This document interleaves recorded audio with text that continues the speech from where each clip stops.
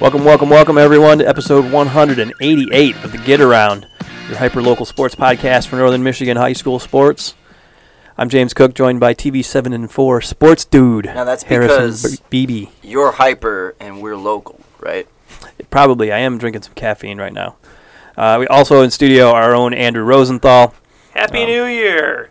Lashana Tova. Wow, I was like, where are you going with that? 5782, guys. Is that this early in September? It's The Jewish New Year? Yeah, it happens like the holiday changes every year. That's true. Yeah, That's how the Jewish calendar works. You never really know when they happen until they do. I always thought it was I late personally September. don't even know.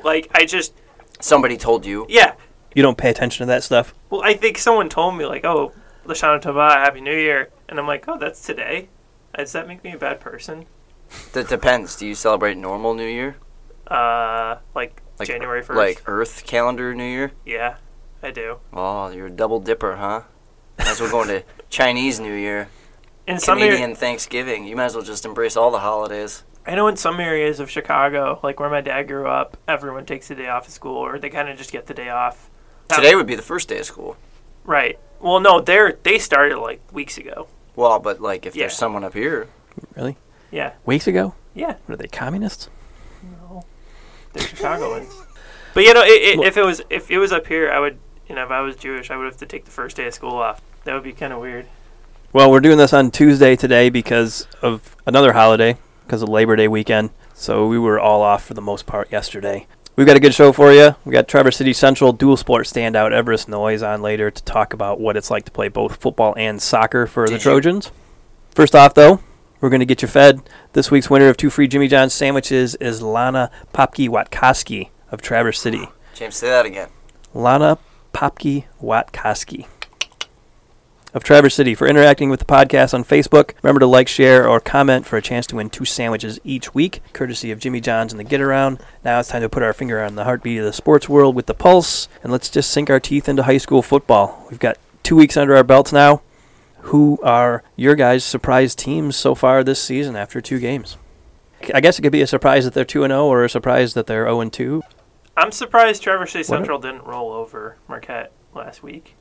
I mean, they kind of did. Yeah, they ran up 60. Did they not blow the doors off? I was surprised that Marquette scored that much, but from what I've read, Marquette has a pretty good offense this year. Yeah, that quarterback was pretty good. He was making he was attempting quite a bit of passes, and I was going to say right away that game kind of just was kind of hard to watch from a fan's perspective. A lot of penalties.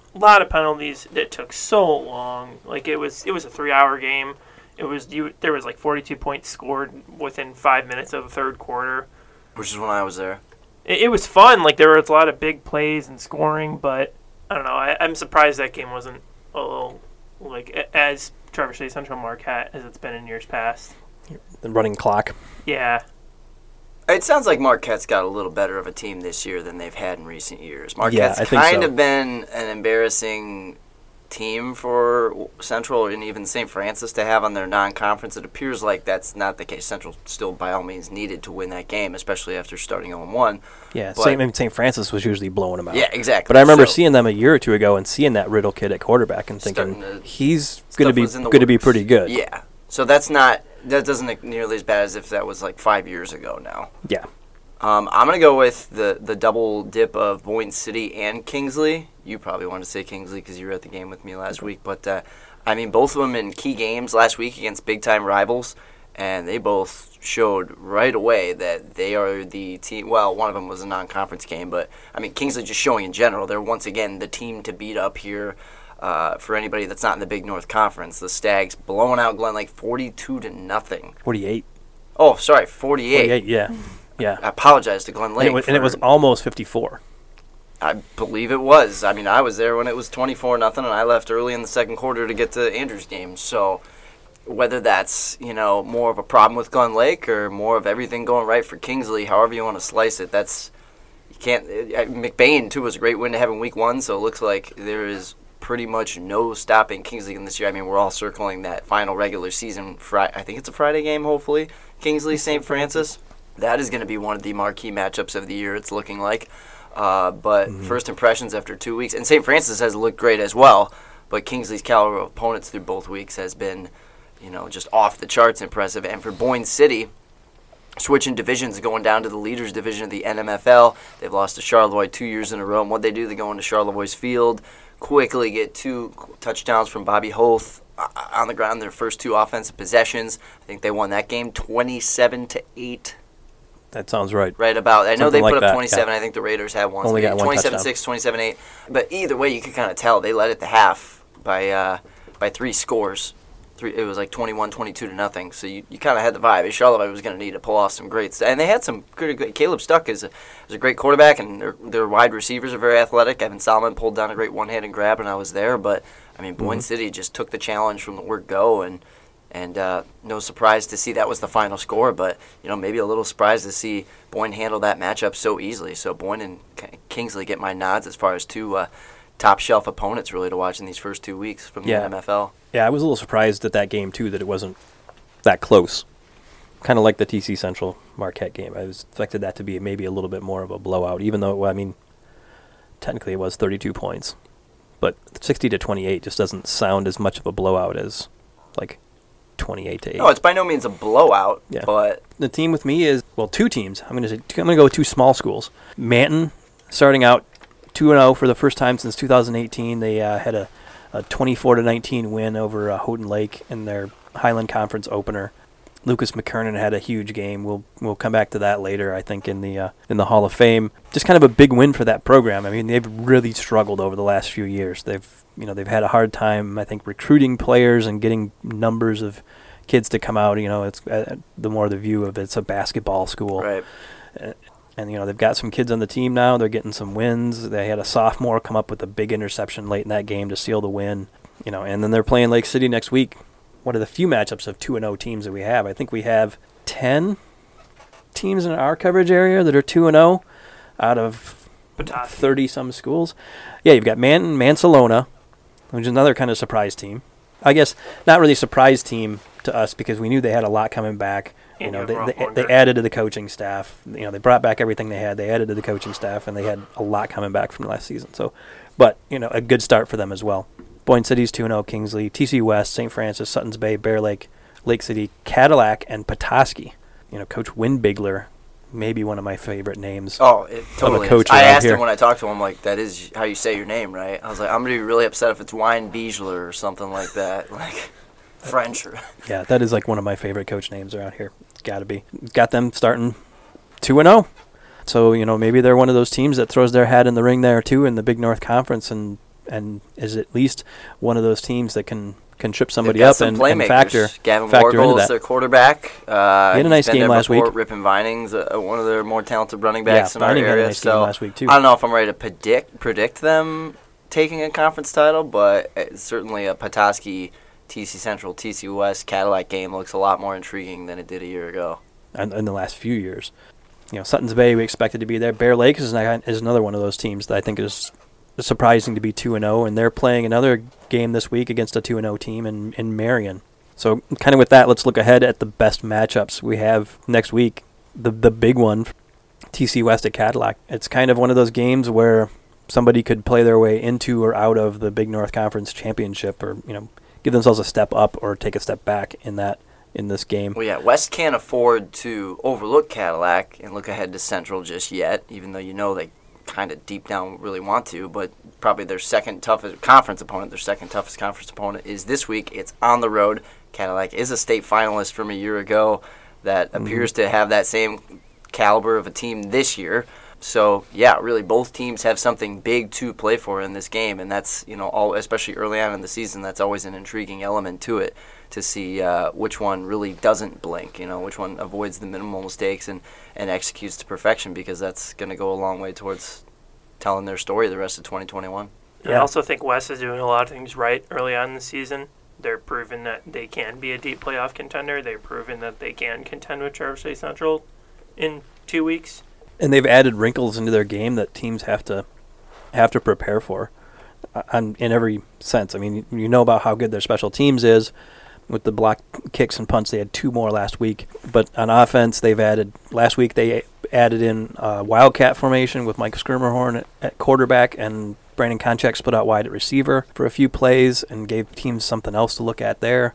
when they go for two, they use that weird formation where they only have like 2 or 3 blockers in the middle and Konchak, and that's it, and everybody else is spread out wide. And a lot of times teams just come back from that, bring those guys back in motion and just run a regular play, but they're not. They're running it like that and spreading your defense ultra thin. Konchak's kind of free to run or throw as he sees fit. Do you remember, James, as you're talking about this, you're reminding me of the story that we kind of like the thing we kind of like to talk about last year when Cadillac was making a run to the state finals. Coaching. Cody Mallory in Cadillac. They didn't really have stars on that team. They didn't really have any guys that were putting extreme stat lines out like Josh Burnham and Traverse City Central do. They really out-coached teams, and they really did a lot with what they had on their team. And I think that goes to show with a lot of schools when they change coaches and the coach doesn't start winning immediately. I think Cody Mallory is an example of why teams or schools should have some patience. It took 3-4 years for Cody Mallory's system to sink in and for people to buy in and for it to start working this last couple of years. And you see a lot of times where the coach doesn't start winning after 2 years, gone. I just think that's one of those things in coaching that you got to give high school coaches a little bit more of a chance to get their fingerprints on the program. So hats off to Greg Vaughn and what he's doing there at West. He did do a pod with the Lions, right? Well, he's the Lions Coach of the Week for week Yep. 1. Yep. Yeah. So they did like an interview that they posted on their website that they do every week with the Coach of the Week winner. We talked about Manton earlier. They're playing Lake City, another matchup of 2-0 teams, and that game has been moved to Thursday night. So some teams that want to come out and watch that. Personally, I love Thursday night football games. I think we should have them throughout the season. I'm not against that idea, especially because that encourages more of those teams getting coverage and compared to them all playing on Fridays or Saturdays. It would result in more coverage for the media. It would give us more stuff to do. It would allow us to see more teams you get referees in person. It would ease the burden on referees because the refs it would spread them out. If they're not, they're doing a JV game. Yeah, but usually your JV game referees are not necessarily the same ones as varsity. You're less experienced ones. Good point. I think from a fan's perspective, it gives you a chance to go out and watch somebody else. These last 2 weeks at the Thursday games that I was at, there was so many fans that I saw there that were from other schools. They had, no allegiance to the schools that were playing. I go to the St. Francis Grayling game, and there's kids from Suttons Bay and Leland there watching the game, just for the heck of it, just because it's a football game. No, I mean, it's got its advantages to it. I just think if you asked any kid or maybe even any coach, like, it's Friday Night Lights for a reason. That's kind of the spotlight. That's been all the other, do you want to play your March Madness game on Tuesday night in a play-in, or do you want to play it right in the middle of the smorgasbord of Thursday and Friday?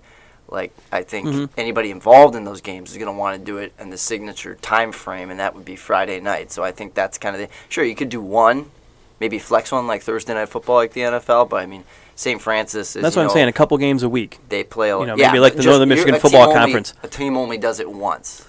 Like the Northern Michigan Football Conference, like, schedules 1 or 2 games a week on Thursday. Yeah. As kind of like a spot. Like the Big Ten is now scheduling games on Fridays. Yeah, kind of like Maction.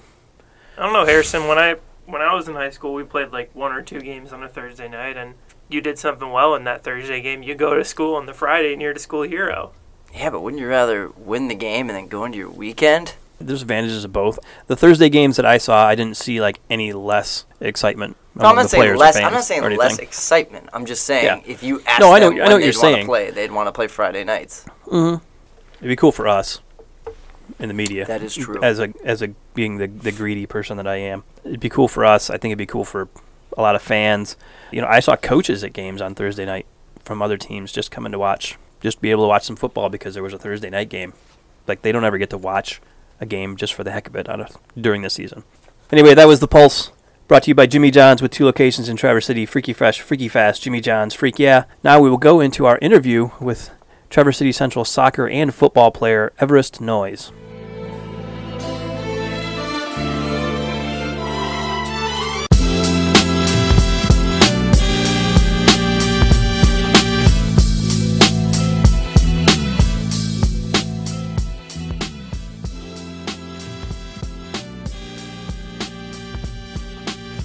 Get Around Podcast is happy to bring on Everest Noyes, Traverse City Central senior forward and kicker for the football team. Thanks for coming in and joining us today. Of course, yeah. Thanks for having me. And spending part of your holiday with us. Definitely, yeah. No, I'm happy to be here. So we'll dive right into the Freaky Fast 5, an ode to our sponsors at Jimmy John's. So I'm going to start off with a soccer question. What is your favorite international soccer team and why? From when I was younger, got to be Brazil because I loved Neymar and just like that 2014 World Cup team. That's for sure. It's got to be Brazil just because of that. Okay, so I picked the right jersey. Yeah, you did. Yeah, it's perfect. Yeah. I think I picked this up. I was in Germany like over a decade ago or something. And it was just after they had hosted the World Cup. Yeah, because that's an old Ronaldo jersey. Yeah. Yeah, it was a year after they had hosted the World Cup. So Yeah. all these shops had just ridiculous amounts of clearance soccer jerseys. For sure. That they had left That's over. great. So if you had to travel back in time, what era would you choose to go back to? Ooh, probably like ancient Rome. Ancient Rome would be super cool as long as you were someone high up. If you weren't someone high up, it probably wouldn't be that good. But ancient Rome would be awesome. You know. The striking thing about Rome was that they had communal toilets. Yeah, no, that we're not rocking with that. We'd have to be like a king or something. I don't know. Yeah, where you get your Yeah, own. exactly. Yeah. What is your favorite holiday? We're here on Labor Day, so we'll exclude that one. But what is your Okay. favorite holiday? Yeah, Christmas for sure. I love skiing. I like the snow. So Christmas time, it's beautiful out most of the time if it's snowing. But just to be together with family and friends, enjoying the holidays for sure. What is one thing that you are horrible at?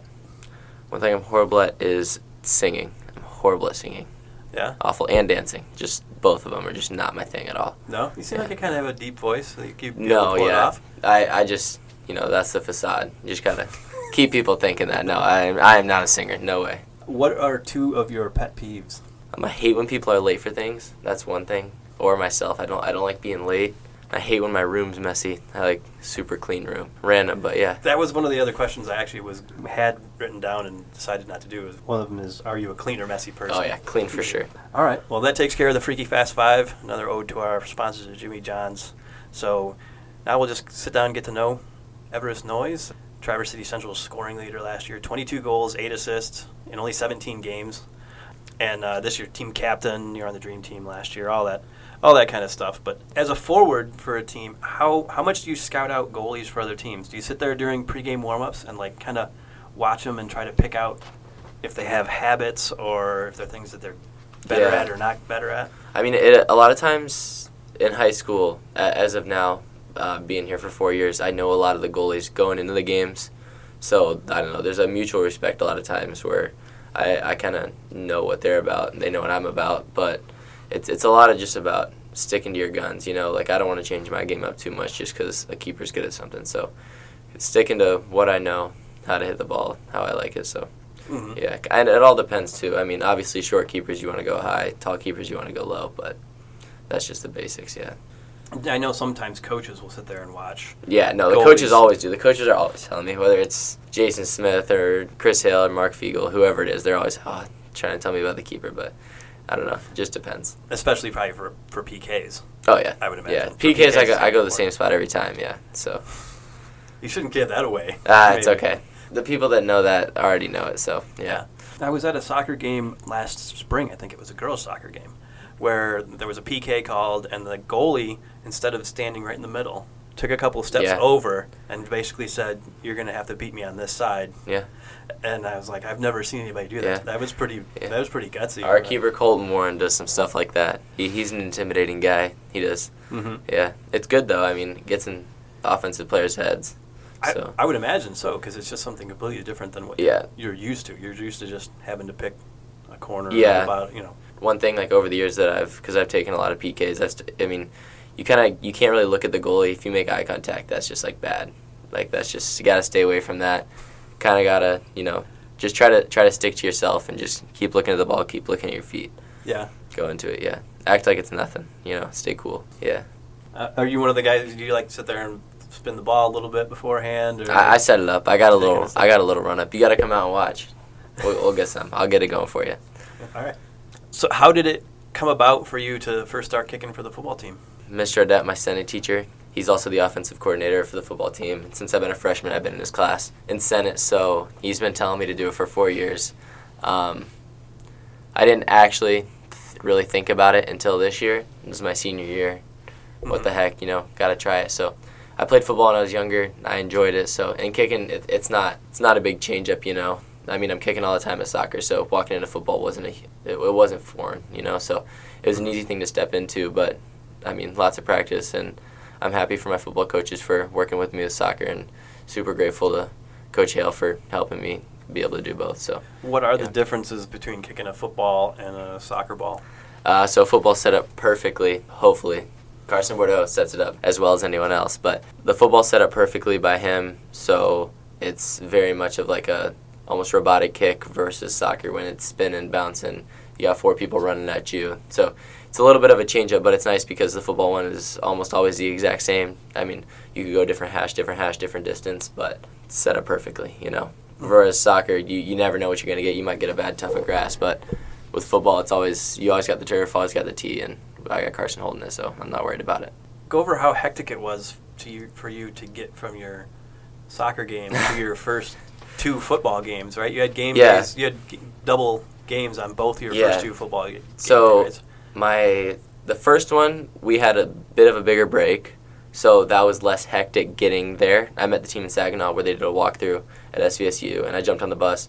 But I mean, that one was at the big house. First football game at the big house that's a scary one. So it wasn't hectic getting there, but once I got there, it was a lot of trying to stay calm, trying to stay in the right mindset. This past Thursday against Glen Lake and then Marquette, that one was definitely more hectic. I changed in the car, put all my pads on in the car, that's a tight fit. But then I ran right out on the field. Coach is asking, "Are you warm? Are you warm?" I haven't taken any kicks. I'm still stiff. I'm like, "Oh yeah, I'm good to go." So that one was definitely that was a more hectic transition because I, of course, showed up at end of the second quarter too. So yeah, I'm just happy to be at both of them though. You know, so it's a good time. Yeah. So how crazy was it being at the big house for the players? Because from what I understand, the organization of it was kind of hectic. You know, the one team was leaving and the other teams are coming in. There wasn't a whole lot of time to change over. How hectic was it for you guys? I mean, we stayed on the bus as long as we could, so it was super hot out. But then as soon as we got in the locker room, it was nice and cool. I mean, it was my first football game with the team and stuff, so it was obviously a different environment, everyone getting in the right mindsets, quiet. But, I mean, the whole time, it's like the blaring factor in your face that, oh my gosh, I'm at the big house. So, yeah, it was super cool just being there. The experience was insane. It's a blessing to be able to play there since so few people actually get to do that. So I'm grateful to whoever put that on, but especially the fact that I was able to do it was just awesome. So what was it like when you just walked out into the field for the first time? I couldn't believe how high up the bleachers went. That sounds like a dumb comment, but I walked out and I was walking through the tunnel. I was like, wow, those bleachers are still going up. They're still going up. They're still going up. And then you get out there and you look around and you're like, oh my, it is just massive. You can tell how many people they can fit in that thing. And I mean, I don't know how many people are there, but I couldn't imagine a full house. It had been a few thousand, though, I think, for those games. Yeah. They put the media on the other side. Yeah. So the empty side. Yeah. I had to go up and down those stairs 3 times. Oh, that's a nightmare. They really didn't have they had one elevator working, but you would have had to essentially gone outside the stadium and around outside to get to that elevator. Yeah, so that's it's not just even as well to just go up those stairs. Yeah, those stairs are probably harder than even playing in that game. That thing is so tall. I know. I had to go up and down those 3 times between the Central and West games. Oh, I bet, And I'm I'm almost 50. And get to the top of those stairs and I'm just like, oh, God. Oh, God. Why did I do this? Oh, yeah. But it was a cool day. Oh, yeah. What are some of the small details about soccer and soccer players that you feel maybe most people don't know, or people that don't play soccer don't know? The biggest thing is that everyone acts like soccer is a super, super soft sport because they see Spanish players flopping and stuff. But, I mean, American high school soccer is not like that at all. A lot of people, they don't come out to see games, but they're like, oh, you guys just flop, you just run around like it's weak, and that's just not the case. I'm not saying it's full contact like football or anything, but definitely more physical than people think. That's a big one. I would definitely think the amount of conditioning that we need to have to be able to run that thing a full game. Those fields are so big, so that's definitely something that I don't think people understand is how tiring those games get, and especially with 2 a week with the schedule we do, it's a lot. It's a lot for sure. Yeah. Do you have one of those trackers that keeps track of how many miles you put in during a game? No, I should, but the high schoolers that have done it, the midfielders and the forwards, I played, average 6 miles. That's a lot of running, and it's a very stop-start too. You know what I mean? It's you're never really walking. It's just jog, walk for maybe a split second, sprint, walk, jog. So it's not really a pace. If it was a pace, it's a lot easier. But my legs are not feeling good by the end of those games. Do you tell the football players, about how much you guys run and ask them if they could do that? No, I mean, because the thing is like it's a big difference because I mean I could run 2 miles faster than all those guys, but we get in the weight room, we get to doing contact stuff, and I feel like the smallest guy in the world, So respect to both sides. I mean, the football players are out there; they're always grinding, and they put in so much work. So, I mean that's a ton of work, and I respect that. The soccer work is just different. You know what I mean? It's less lifting, more just running a couple miles every day, and then it gets down to the season, and you're running a lot of miles every day. So a lot of cardio, a lot of endurance. Oh yeah, a lot of watching what you eat, a lot of drinking water. Yeah, I was at a football game the other night, and somebody got called for a penalty for, I don't know, like a late hit or something like that, and the players on the sidelines were yelling at the ref, "This isn't soccer." Yeah, exactly. Yeah, get no respect. It's all right though. It's all right. I don't blame them. There's a lot of players in soccer that do flop, and they're the reason that soccer's got like that title. That like, and even in high school, like, it is a harder game, but you still got kids in every team that flop on everything. So. I mean, the referees up here are probably the same referees that have seen these kids play for years and years, so they probably know who the floppers are, right? Yeah, they get to know them. Yeah. Do they just, or start not calling it when those kids flop? It all depends. Like, since it's a lot of the same refs, too, it's like you either develop good or bad relationships with them, which I've been blessed enough to have some good relationships with most of the refs. I mean, no one has a perfect relationship with any of the refs, though, so it really depends on the ref. Everything's different, which is also another adjustment, another detail people don't understand is how much, like, a little bit of officiating can change in a game. If you got someone who calls everything, it's a completely different game than you got someone that's letting it go every play, so kind of just depends on the guy or the girl. Do you guys know that going into the game? Are you like, so-and-so is reffing this game, guys, we've got to play this, we've got to play this close? 100% we know that. When we see the ref come up, it's a lot of, oh my gosh, it can't be this guy, or oh, this is good. We got a good ref. So you know the refs, you got their number, but like they have your number. So it's kind of a mutual thing, and that can be good or bad. Yeah. So, but they make the final call, so you just got to keep your mouth shut and keep playing. Do players who flop a lot get a bad rep? Yes. Like from the other players? Oh, 100%. Even if they're on the team, yeah. Players that flop a lot they don't get a lot of respect. I mean, if you're on their team, you're happy to get foul calls from them and stuff, but. And there's a big difference between like flopping and like going down. Like if someone hits you and you just go down with it, that's totally different than like making a big deal out of something that's nothing.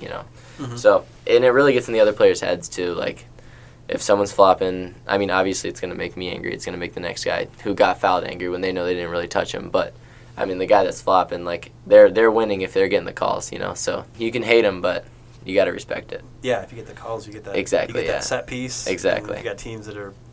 Got the set pieces down. That's an advantage. Got kids that can hit. I mean, if you're hitting free kicks from 40 yards out, then and that's the way you're gonna win games. I mean, it's obviously strategic to have someone small go down when they need to. So, yeah. Is the flip throw in still legal? It's sick. Yeah, it is legal. I had someone do it against us on I want to say Marquette or maybe Manistee earlier in the season. They did it, and I hadn't seen it. Like in one of my games, but yeah, it's cool. We got some players on our team that can. My little brother can do it. He hasn't done it in a game. I don't know. Maybe we can convince him to. It's pretty sweet, but I would think that. I mean, there was a kid from Elk Rapids years ago, one of the Vanderbeers.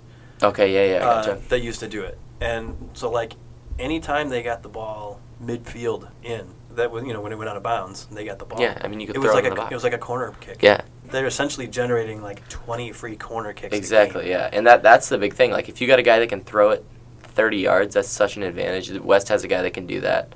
Yeah, he's a younger player, but I can't even comprehend how far he can throw the ball. It's crazy.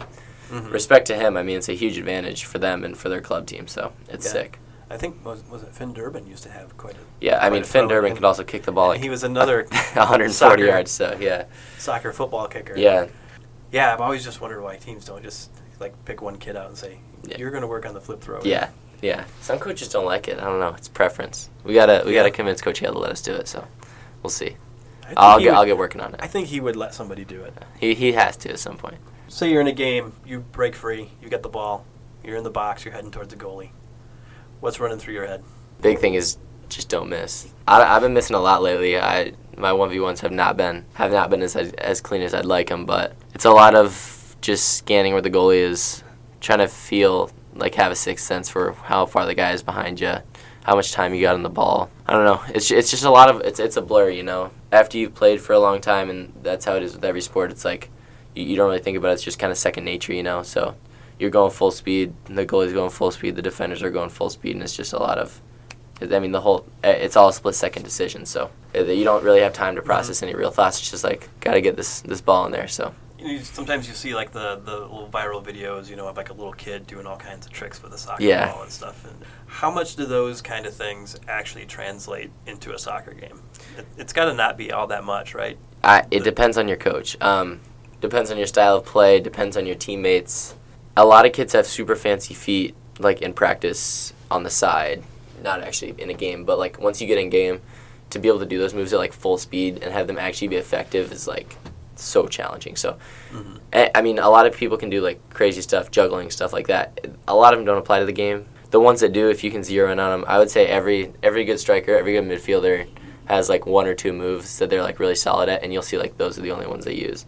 Like I got like a soul roll step over, that's like the only thing I use in a game, and like it works, so I just keep doing it. But it's got to be something that you're 100% on, because you go out there and you mess it up and you look like a fool in front of everyone, you know. So it's got to be something that you're zeroed in, you know you can do. You can't be trying something new on exactly. a goal scoring opportunity in a 1-1 game. Not the place to do that, yeah. It also seems like to be, when you're part of a team concept too, some of those things maybe go out the window, because maybe what's good for the team is not good for, you know, just showing off one-on-one exactly, moves. Yeah. I mean, like, you might look sick in front of the sideline in a student section when you're doing something like that, but it does not help the good of the team. I mean, on any level. If you're beating a team 7-0 or something, whatever, but vast majority of the time that's not a case. And you want to show class even when you're up, so keep the ball moving, 1-2 touch, and that's a big thing that almost, like, I would say 95% of coaches preach. So, I mean, unless you're in that final third dribbling, you want to keep that ball off your foot. And you'll hear it if you don't. Yeah. You keep that ball on your foot, you'll be sitting right on the bench. Yeah, I remember. I mean, there's always, you know, some kids, especially younger players, maybe, I think when they get on varsity for the first time, they're like, oh, I got to show what I can do. Yeah, I remember, one that sticks out to me is Tony Gallegos. Like, when he first came up to varsity, he was trying to take players one-on-one all the time, and he was good at it. Oh, yeah. He's playing at Spring Arbor now. Kid's so nasty. He's really good. He is good. But as he got older and had played longer on varsity, he stopped doing that. Yeah, and he started playing more of the team ball. Yeah, that's how it is for a lot of people too. As they work into it. I mean, Tony's probably the fastest soccer player I've ever played. The kid's so hard to get the ball from, so it's obvious why you dribble it. I mean, he ran like the fastest 100 in the BNC as a sophomore. So why would you not do anything but kick the ball and just go after it? You know. So I mean, it's a big adjustment pulling anyone up. I did it when I was a freshman. Hayden Hansen was with me. Both of us try to do little foot skills, stuff like that. But, I mean, you quickly realize that that's not going to fly. And then same thing when Spike Peterson came up, and then when my brother came up, and then now when, like, Asher Jordy came up. It's a lot of, like, teaching them as the older person and as the older people before me. It's like teaching them that, like, that's not going to fly, and that's not what you're doing here. Because as soon as you hit the high school game, a lot of things change. And one of the biggest things is 14-year-olds are playing 18-year-olds. So that's a big adjustment to realize, I can actually get hurt if I keep messing with this ball. So, like, I should probably get this off my foot. So the game speeds up a lot. The maturity speeds up a lot. And that a lot of those foot skills just end up going away. And a lot of guys are way bigger than you. Exactly, yeah. How different is the recruiting game on the soccer level? I mean, like, you know, baseball, basketball, football has all kind of become about these camps and travel ball and stuff. I know soccer travel ball plays a pretty big role as well. But how different is it from other sports as far as the recruiting game? Well, it's more difficult because, okay, so in a 90-minute soccer game, there's some statistic like you have the ball in your foot for 2 minutes, maybe, right? So in those 2 minutes, you got to show exactly, because it's 1-2 touch. So it's, can you receive the ball? Can you get it off your foot? And you have the ball at your foot for maybe literally 1 second to 2-3 seconds at a time at the high school level, unless you're going on a dribble or wasting time. So it's definitely a challenge going to these camps. I went to a bunch of camps this summer, and camps are a big part of it, especially for people up in Traverse City, up north, because we don't have like big academies that we could go play at and get noticed there. It's like, as a football, like every play stops, right? And then it restarts, so you can find the ones that you're in. But soccer's different because, like, if you're making a video, like, you're involved with the play even if you don't get the ball once. It could be like a run that makes space for someone else, or a checking away that makes space for someone else, or you getting the ball, literally one touching it 4 yards back to someone. And that's like special in the eyes of like a college coach, a high school coach. But other people don't see that as much, you know. It's just a different flow of the game, which makes it hard to show off in camps and stuff, because you want to be able to show them what you got, like what kind of foot skills, how you can shoot and stuff. But at the same time, it's like if you're dribbling, they don't want you, and if you're shooting unnecessary shots, they don't want you. So it's got to be perfect, you know. So if you get stuck in a bad position or on a bad team at a camp, it makes for a really hard thing. What are the funniest stories you have about people's reaction to or pronunciation of your name? So I work zip lines at Mount Holiday, right? Mm-hmm. I tell them my name's Everest. People always ask me. They're like, "That's a fake name." I'm like, "It's not a fake name, no." And it's a lot of getting called Everett, getting called, I don't know, dorky stuff like Mountain Man or something like that. But yeah, it's not horrible. It just kind of depends, you know. Yeah, Quinn doesn't get that as much. No, not as much. No. How badly do people pronounce your last name? Or they generally get it right? The commentators get it wrong every single time. You guys get it right at Record Eagle, but like the people like announcing games and stuff, when they call our names out, wrong every time. And it was wrong, and then it's wrong again with Quinn like 5 seconds later. So it's all right. I don't mind it too much. How are the ways that they mispronounce it, or how they say it? Noyes. I don't. It's just a bunch of things that you would be like, I don't know how they would pronounce it like that. You know what I mean? Like, it's not that complicated, but Noyes is the biggest one. I get Noyes a ton. I guess just one last football question. Yeah. What have you got your range out to for kicking field goals? I got a field goal I got one against Marquette. Oh yeah, okay. I kicked a 31-yarder from the hash, but it's all different. All depends on wind and stuff. Without pads, with pads, it's all a different story. So We'll see. I hope he keeps backing me up. I know I can make a lot farther than 30. So yeah. What's the farthest you've made in practice? With pads on? Yeah. With pads on, I can kick 50 plus. Without pads, I can kick 60, but that's without pads on a wizard, so that doesn't really count. With pads, probably 50, 55. Okay. All depends, though. I mean, it has to be a perfect snap, perfect hold. So okay. Hopefully we get to a situation like that. I don't see any way in that actually happening in a game, so just save it for, fun. But I just want to be consistent out there for the guys, do my part of it. I'm just appreciative that they're having me out there, so if I can go out there and put some points on the board for them, it's a good time, definitely. What's the difference between having pads on and not having pads in the distance? It's a huge difference. I mean, it's heavier for one. Having a helmet on makes it so your head has to be like it's just different, like weight on your head, weight on your shoulders. You're less fluid, especially with like knee pads and leg pads. Like you see NFL kickers, college kickers, they wear like the least amount of pads possible. Mm-hmm. There's an obvious reason, like that stuff just gets in your way. At soccer, we don't wear anything because like any of that stuff's obviously going to slow you down. I hate wearing shin guards because, I don't know, it's just annoying, So without pads on, it allows you to be more fluid, allows you to be more flexible, and just gets in your way less. One less thing to think about. Well, thank you for taking some of your holiday of course, yeah. to come Thanks here for and join having us. And best of luck here in the future and the rest of the season. For sure. I appreciate it. Thank you.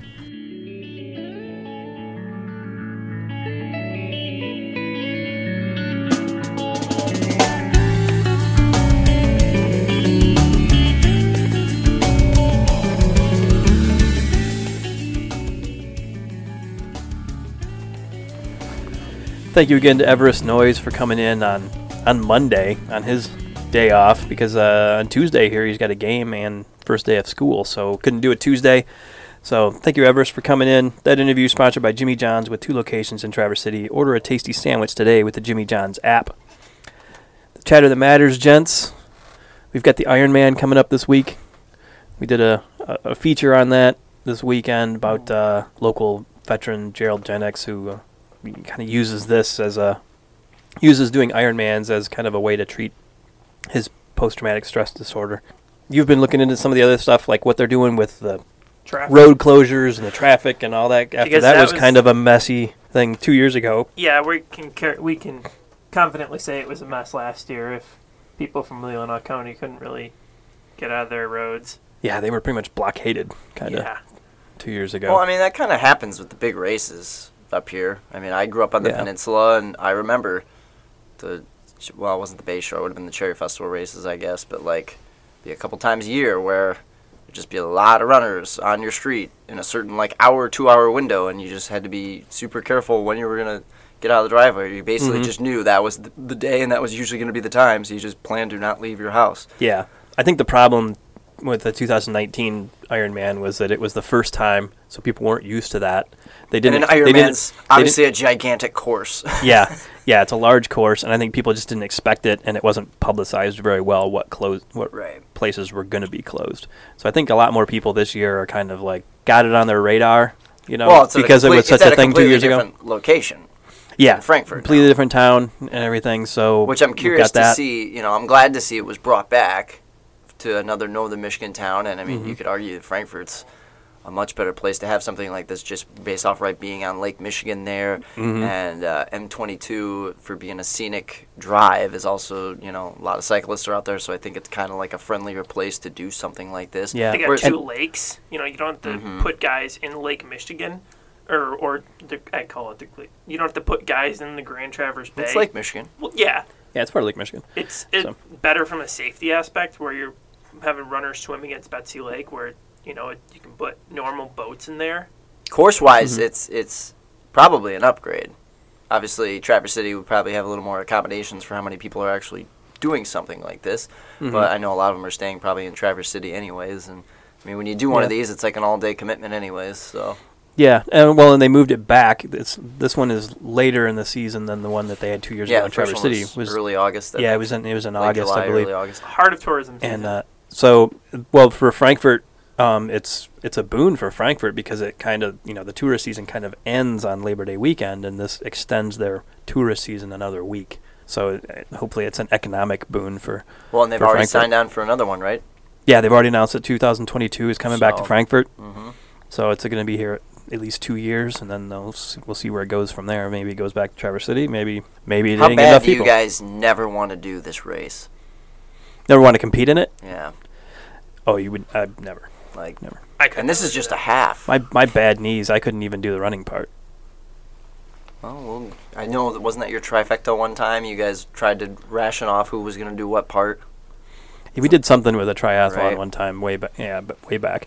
I don't know. My back gets exhausted just by doing the Leelanau Trail, the 17 miles of that, and it's 150-mile bike ride. The full, but this is a half triathlon. So it'd be 75. So it's like a 1.2 mile swim and a half marathon, and then I think the bike is 56 or something like that miles.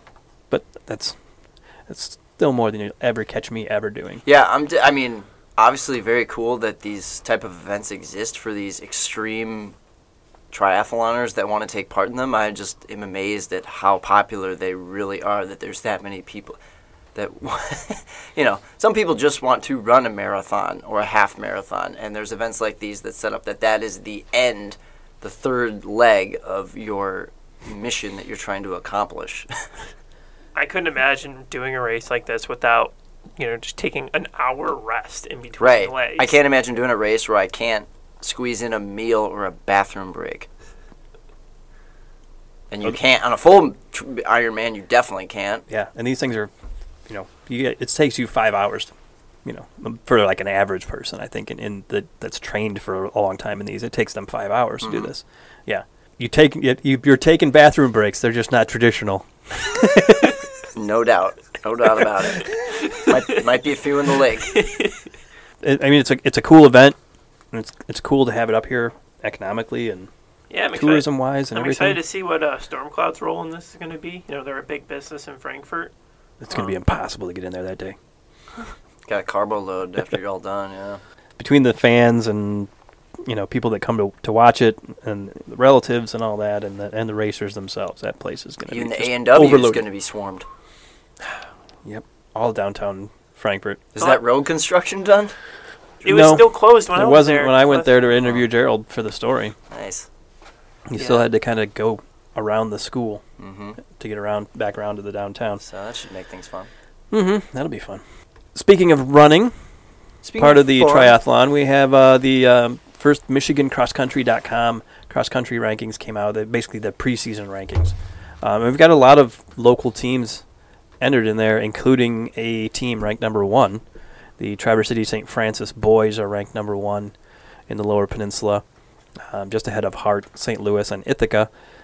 In the girls, Traverse City St. Francis is second to Hart and just ahead of St. Louis and Grand Rapids Covenant Christian. They held those same rankings, I think, and there was another website that did their own kind of rankings on Twitter. I think it was MIXC. MIXC speed rankings. Yeah, speed rankings. So, but that was like a preseason ranking with... Yeah, and they had St. Francis ranked number 1, for the boys and 2 for the girls, too. Did St. Francis bring everybody back? Quite a bit. Yeah, they lost Zealand Tarrant, Bryson Alalasingham. But, I mean, they got Thomas Richard back, Tucker Crum, Connor McIntyre, Brendan Endress, Josh Kerr, and Connor Donahue, which is a pretty good group of guys to have back. And then they've got 2 pretty good additions in Josh Slocum and James Tente for the St. Francis boys. The girls lost Anna Nielsen and Abby Chittle, but they have Sophia Ryan, Ava Pomeranski, Riley Duffing, Margot Haggerty, Annie Paulson, and Josie Gorman coming back. And then they add in Grace Slocum and Betsy Skenzel. They appear to be pretty well loaded as well. I think they've overtaken Benzie Central as the boys and girls D3 power up here for this year at least. Kalkaska is actually ranked number 8 in Division III boys. Benzie Central is ranked 14 in the boys, 6th in girls. But if you go to Division I, Traverse City West is ranked number 2 behind Caledonia in the boys. Traverse City West is an honorable mention pick. The Traverse City Central girls are ranked 4th, and West is ranked 13th. The Central boys have to get some credit after winning Pete Moss. You had obviously Pioneer wins Pete Moss for girls, and they get the number 1 ranking there, which is pretty clear why. But with a meet that big with 20 schools, got to give it to the Trojans there. The one Division II team that we have from the area that's ranked is the Petoskey girls at number 13. And defending state champion Petoskey girls. Mm-hmm. And then Division IV, we have a good handful of teams there too. We've talked before about Johannesburg Lewiston. Their boys are ranked number 3. Their girls are ranked number 5. Frankfort's boys are ranked number 15, and Buckley's boys are an honorable mention. They're just getting started. We still got a long ways to go, but it's definitely cool to see that we got that many teams considered by multiple voters or whoever. Are you voting in that one? No, that's done by the Coaches Association. Okay, so it's coaches. I think, which is even better. I think. Well, this one is MichiganCrossCountry.com, so it's not like the Coaches Association specifically.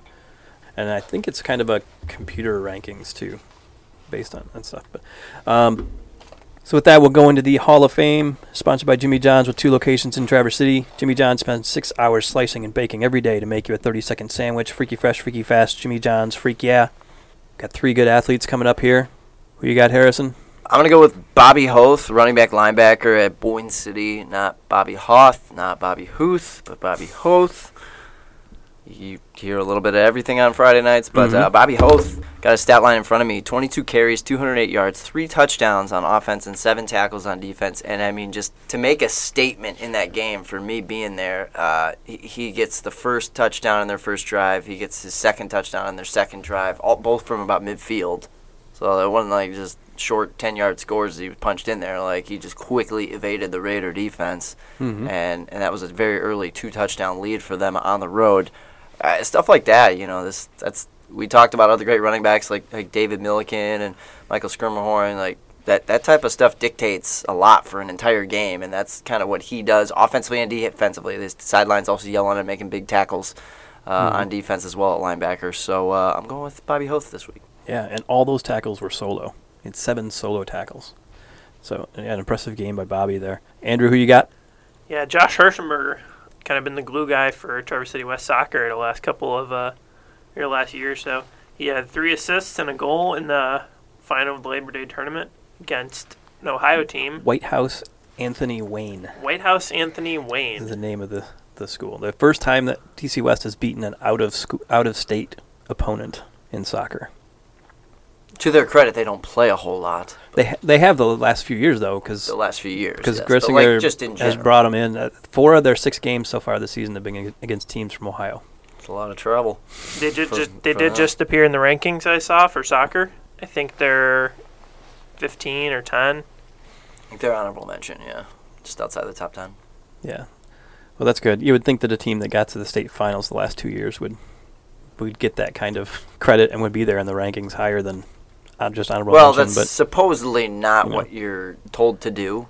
That's last season's last season. But Yeah, I but that's I the think way with it goes. With the limited vision, none of these coaches have seen every team play. Exactly. So that's naturally and most how of them that's going to go. Yeah, and most of them haven't come up here, don't play teams up here. A lot of the ones voting in the Coaches Unless Association. they're talking to White House, Montingdale, Anthony Wayne. Scotland Yard. What was the other one that they played? Something Anthony Orange? Michael Hall, Olentangy University. Orange. Olentangy Orange. Olentangy Is the name of a high school No, it's that they played. Yeah, Olentangy apparently is a neighborhood in Columbus. Yeah, and they have multiple high schools there, and they played 2 of them. And they're the Fighting Orange.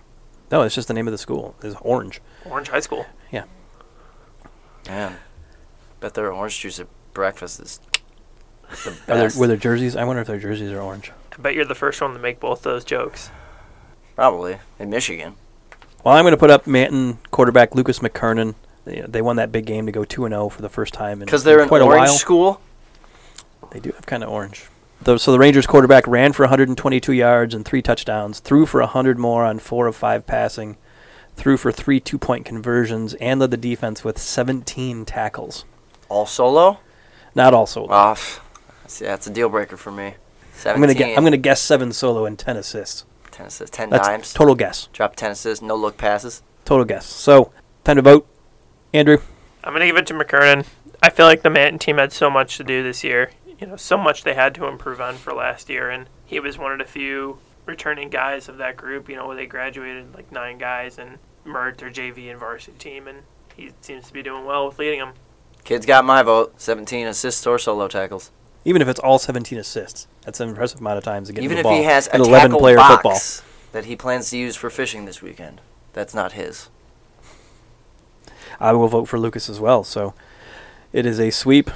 Lucas, you are in the Hall of Fame, the most prestigious club in northern Michigan. Hall of Fame sponsored by Jimmy John's with 2 locations in Traverse City at Jimmy John's. They're freaks about fresh bread, meats, and veggies because that means better sandwiches for all. Freaky fresh, freaky fast, Jimmy John's.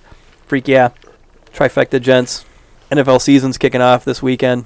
NFL picks, what are you looking forward to? Well, I was telling you guys, how fair, and I usually hate the NFL, but something about this year is just, I'm really intrigued to see who actually wins it. I feel like there's always a handful of teams that are in the hunt for it, but I feel like this year there's a lot of reasons I like the NBA is the storylines and the legacies and all that goes into what team or what guy wins it that season. I feel like you've got that vibe with the NFL this year with guys switching teams, guys wrapping up with teams, Tom Brady being 44 years old. Aaron Rodgers coming back to the Packers. Yeah, guys wrapping up with teams. He's got the last dance for Green Bay, like Jordan with the Bulls. So it's like The farewell tour. Right. There's a lot of intrigue. I wonder if he's going to get chairs given out, little fancy gifts given out like Kareem Abdul-Jabbar got back in the day when he retired. It's intriguing to me to find out what is actually going to happen from beginning to end. And the NFC East can't be anywhere near as bad as they were last year. I think I heard on SportsCenter today their best win total was 7 wins. So plus you're adding the 17th game, so you got an extra week of football, which makes those fans happy. So you want my Super Bowl pick? Oh yeah, let's go. Who are you thinking get there?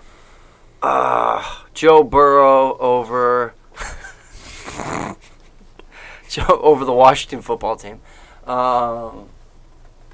You guys probably have a better idea than I do. All right, if I'm like 10 seconds to my head right now, I got to decide.